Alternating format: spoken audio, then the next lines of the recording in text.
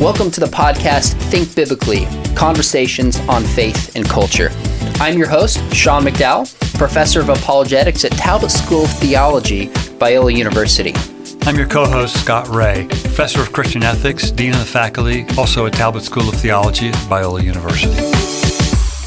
We're here today with a guest who's a friend of mine, and because of his interest in apologetics, we have just a common passion for the church today, and he's written a recent book called Apologetics at the Cross. My friend Josh Chatra is the head of apologetics at Liberty University. You recently wrote a book with an interesting title called Apologetics at the Cross. Now, you weren't always a fan of apologetics. Can you just tell us your story a little bit of why you came to think this is important for individual Christians and the church, especially in our cultural moment today?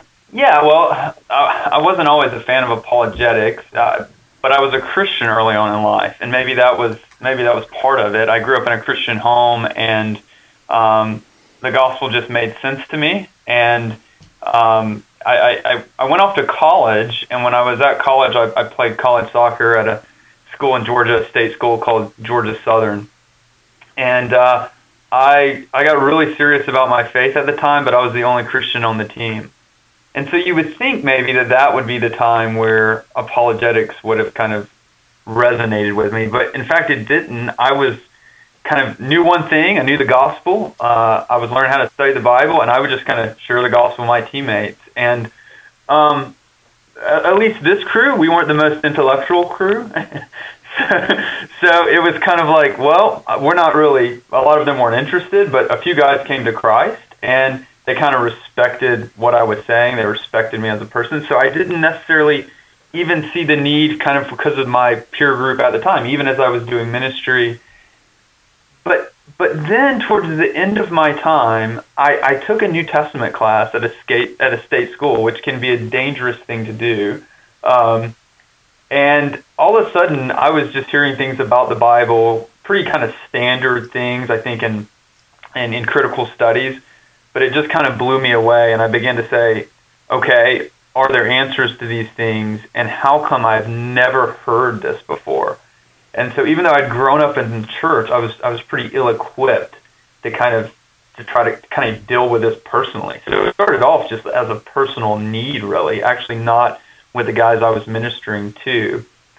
And then fast forward the story a little bit, I go off to seminary, have a little bit of training in apologetics, but then when I come out into the church, I'm just finding this need actually working with college students that they're having all these questions, and at the same time I was doing a PhD program, and so all of a sudden, out of just practical need to try to help people, I got into apologetics, even though I was on kind of a theological track at the time. I think it's interesting that you describe how being in the church is when you started getting questions from college students, and apologetics really became important to you, yet earlier when you were in the church, you never learned apologetics per se. Why do you think that is? Why do you think many churches don't teach it? Is it a lack of understanding, lack of importance? What do you think is at the heart of the issue? Well, I actually think it's probably multiple things going on there. I mean, I think obviously, one of the problems we've had in evangelicalism is a certain lack of seriousness sometimes with how we treat discipleship of students, and so there's just a lack of maybe seriousness. I think I see some changes there that I'm encouraged about, but that was, I think, maybe in part my experience just in youth group and things growing up. I also do wonder, though, sometimes maybe if it's not just the church's fault, maybe as apologists we haven't maybe thought about some things going on in the church, how we could do this better. And I think that's part of what we were doing with apologetics at the cross. Sometimes apologetics can not feel very pastoral, and we don't take our context in mind. And so I sometimes wonder if, while we're kind of lamenting kind of an anti-intellectualism that is there and is real, maybe the way this is being presented and even being taught at a graduate and seminary level is in such a way that it actually the pastors don't exactly know how to implement this into their church. And so that was one of really our kind of concerns and passions as we're working on this book project for the last few years. Josh, it's pretty common, I think, in a lot of our churches to hear people say that, well, people are loved into the kingdom, not argued into it. As an apologist, how would you respond to that statement? Well, I would say that we shouldn't have to pick between those. I think there's a certain. I would want to affirm part of that and say, yes, we're called to love. People will know that we are His disciples by how we love one another. And so that is our calling, but I would say we should never pit word against deed or vice versa. So certainly we should love people, but one of the ways we love people is that we're willing to talk to them and help them work through their problems and work through their questions. There's something we can affirm there that's really important, and we shouldn't kind of go off on either extreme. It seems to me that what's at the heart of that is that the recognition that in many cases our apologetic is actually designed to win an argument, not necessarily win a person.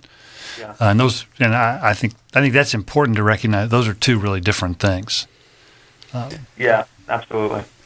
Tell me what you mean by apologetics at the cross, and how is this different from the way apologetics is often done?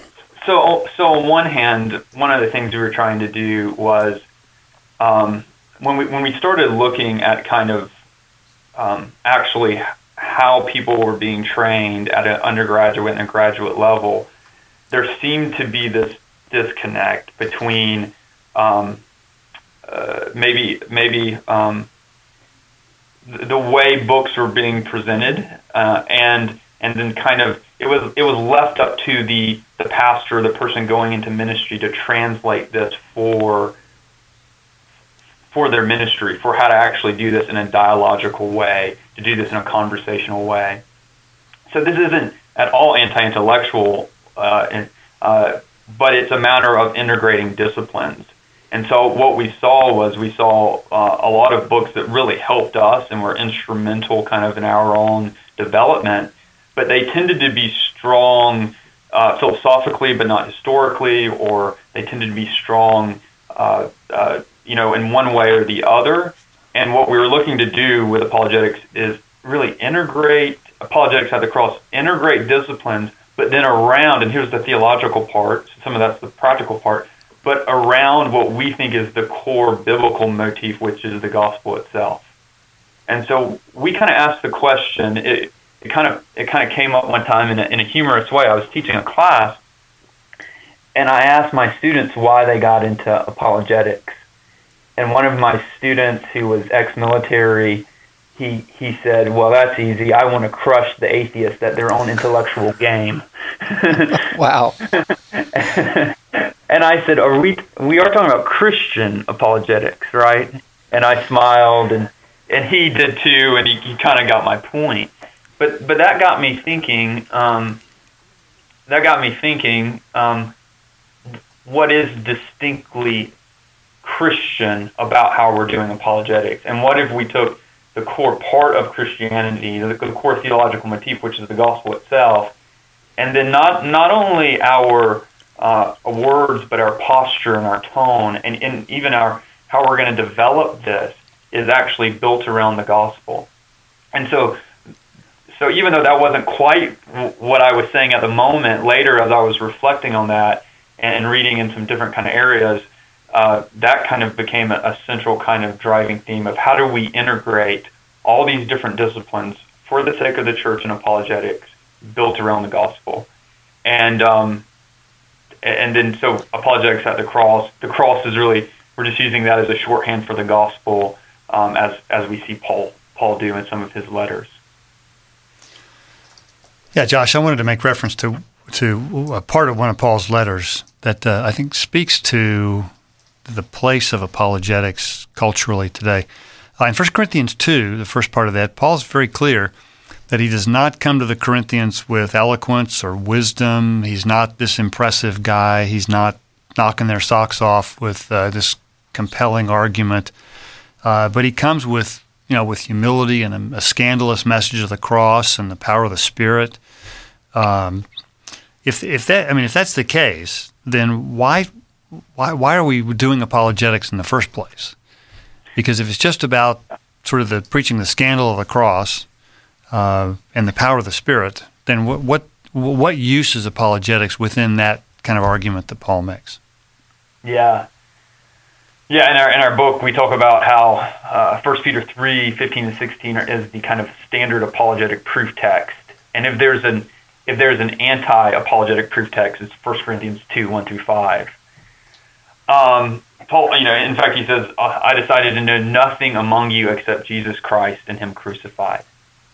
Which is, on one level, if you're reading it in kind of I think on a surface level, you could kind of say, hey, well, let's just throw out apologetics and just bring in the gospel. That's all we need is the gospel.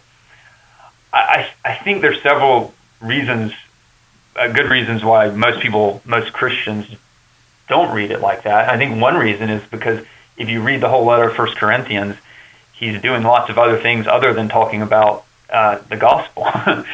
So it seems like Paul is saying something there that's important, but he's not saying don't talk about anything else. I think it's Don Carson, the New Testament scholar, who says that here Paul is saying he's in essence saying I'm going to know nothing else apart from the gospel. If I'm going to think about marriage, if I'm going to think about if I'm going to talk about family, if I'm going to talk about life, if I'm going to talk about work, I'm going to eventually connect it to the gospel explicitly, and I'm also going to think about it. And I would even suggest, even we go further and say we should think about these things in light of this kind of core gospel message. So, and then I think the context here is important too, remembering that Paul's speaking to a particular culture here that so prizes kind of rhetoric.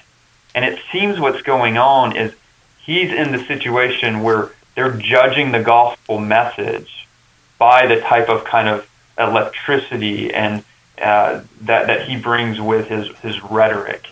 And this is a line, Paul's very contextual, but he'll also draw the line at times.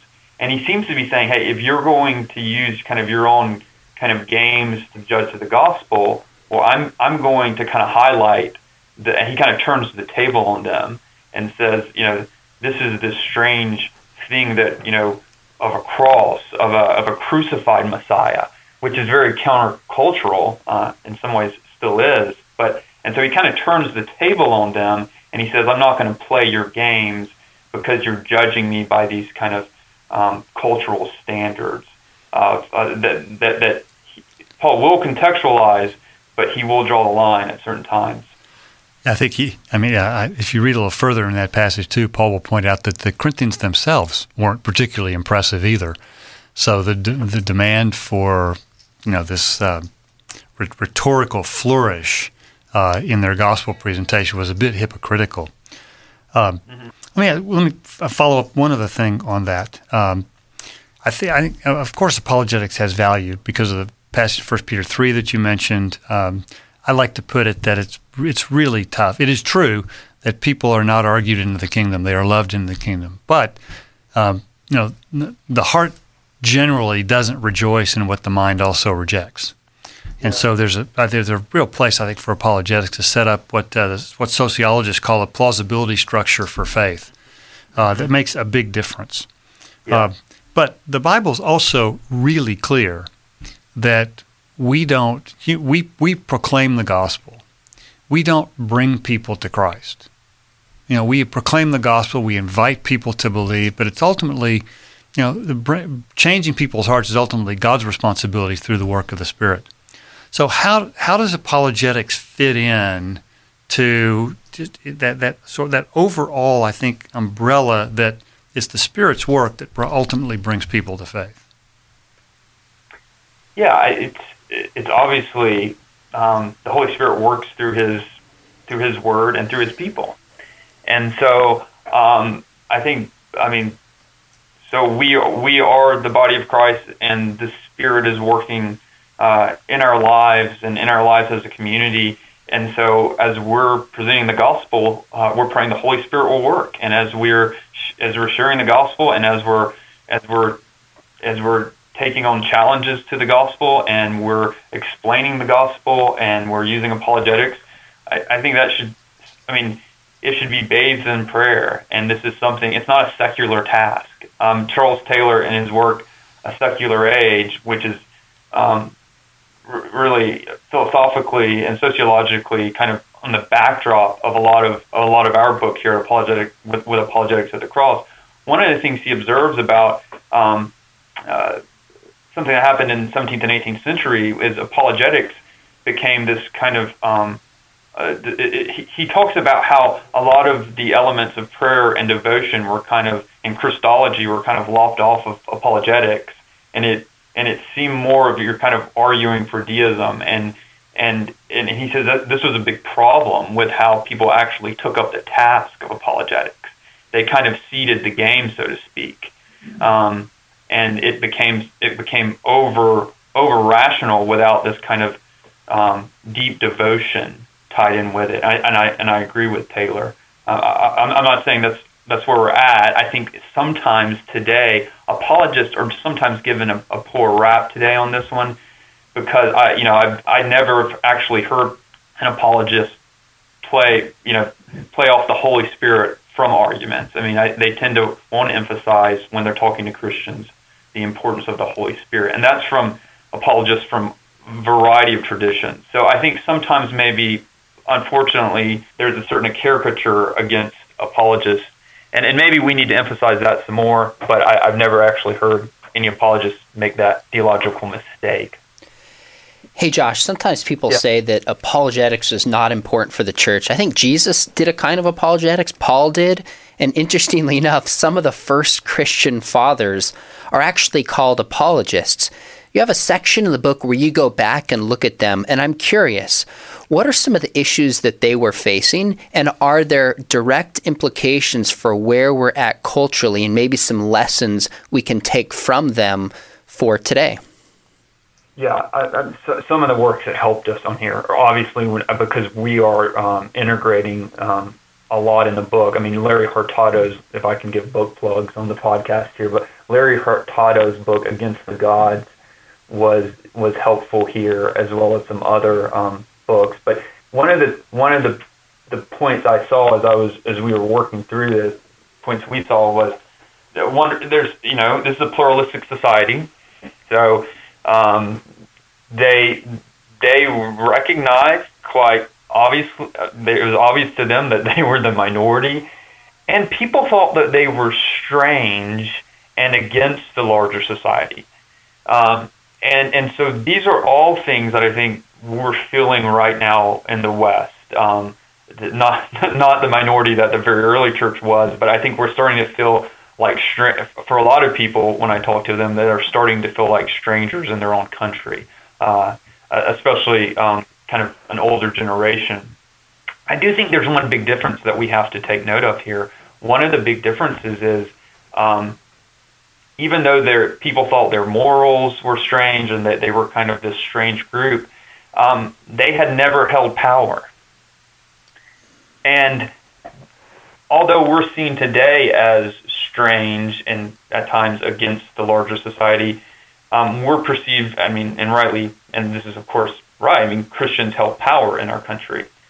And we feel like that's starting to kind of slip from our fingers, but we're perceived as having held power and abused power, and we were coercive. And so they were new and looked at with suspicion, like we are today, but I think that there's probably some actual reasons today to look at us with suspicion. And so in some ways there's this connection there, but then there's this challenge, there's this context. Whether our listeners think that's fair or not, we're perceived as being people who've been coercive and abusive when we held power. So that's a context we need to take note of, and we need to realize as we're engaging with people. That's a great and important difference to bring in. And speaking of kind of power and authority, this is kind of a personal, tactical question I have for you.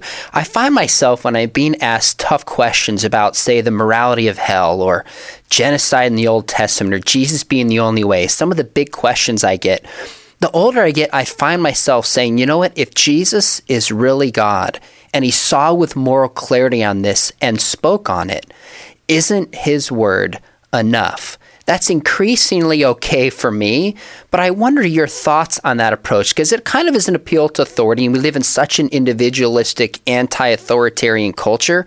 What are your thoughts on that with either believers or non-believers that raise those kinds of tough moral questions? Well, yes.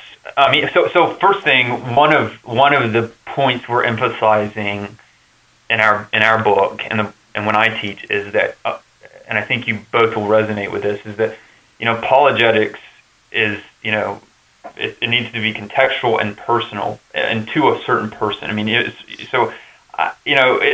can't always do this. You're speaking at an event, you're speaking at a you're preaching or something like that, but we have to take who we're talking to into account here. And I think totally in situations, for me at times, I'll say, so hang on, you don't like this idea of hell. Okay, are you saying that Jesus didn't rose from the dead because you don't like hell? And I think at that point, in a nice way, maybe nicer than I just came across, but I think they'll say, well, no, of course that's not what I'm saying. And then you're able to say, well, let's talk about the resurrection of Jesus. If he is Lord, then we should listen to him. On the other hand, let me jump in here real quick. Let me give the other part of this, though.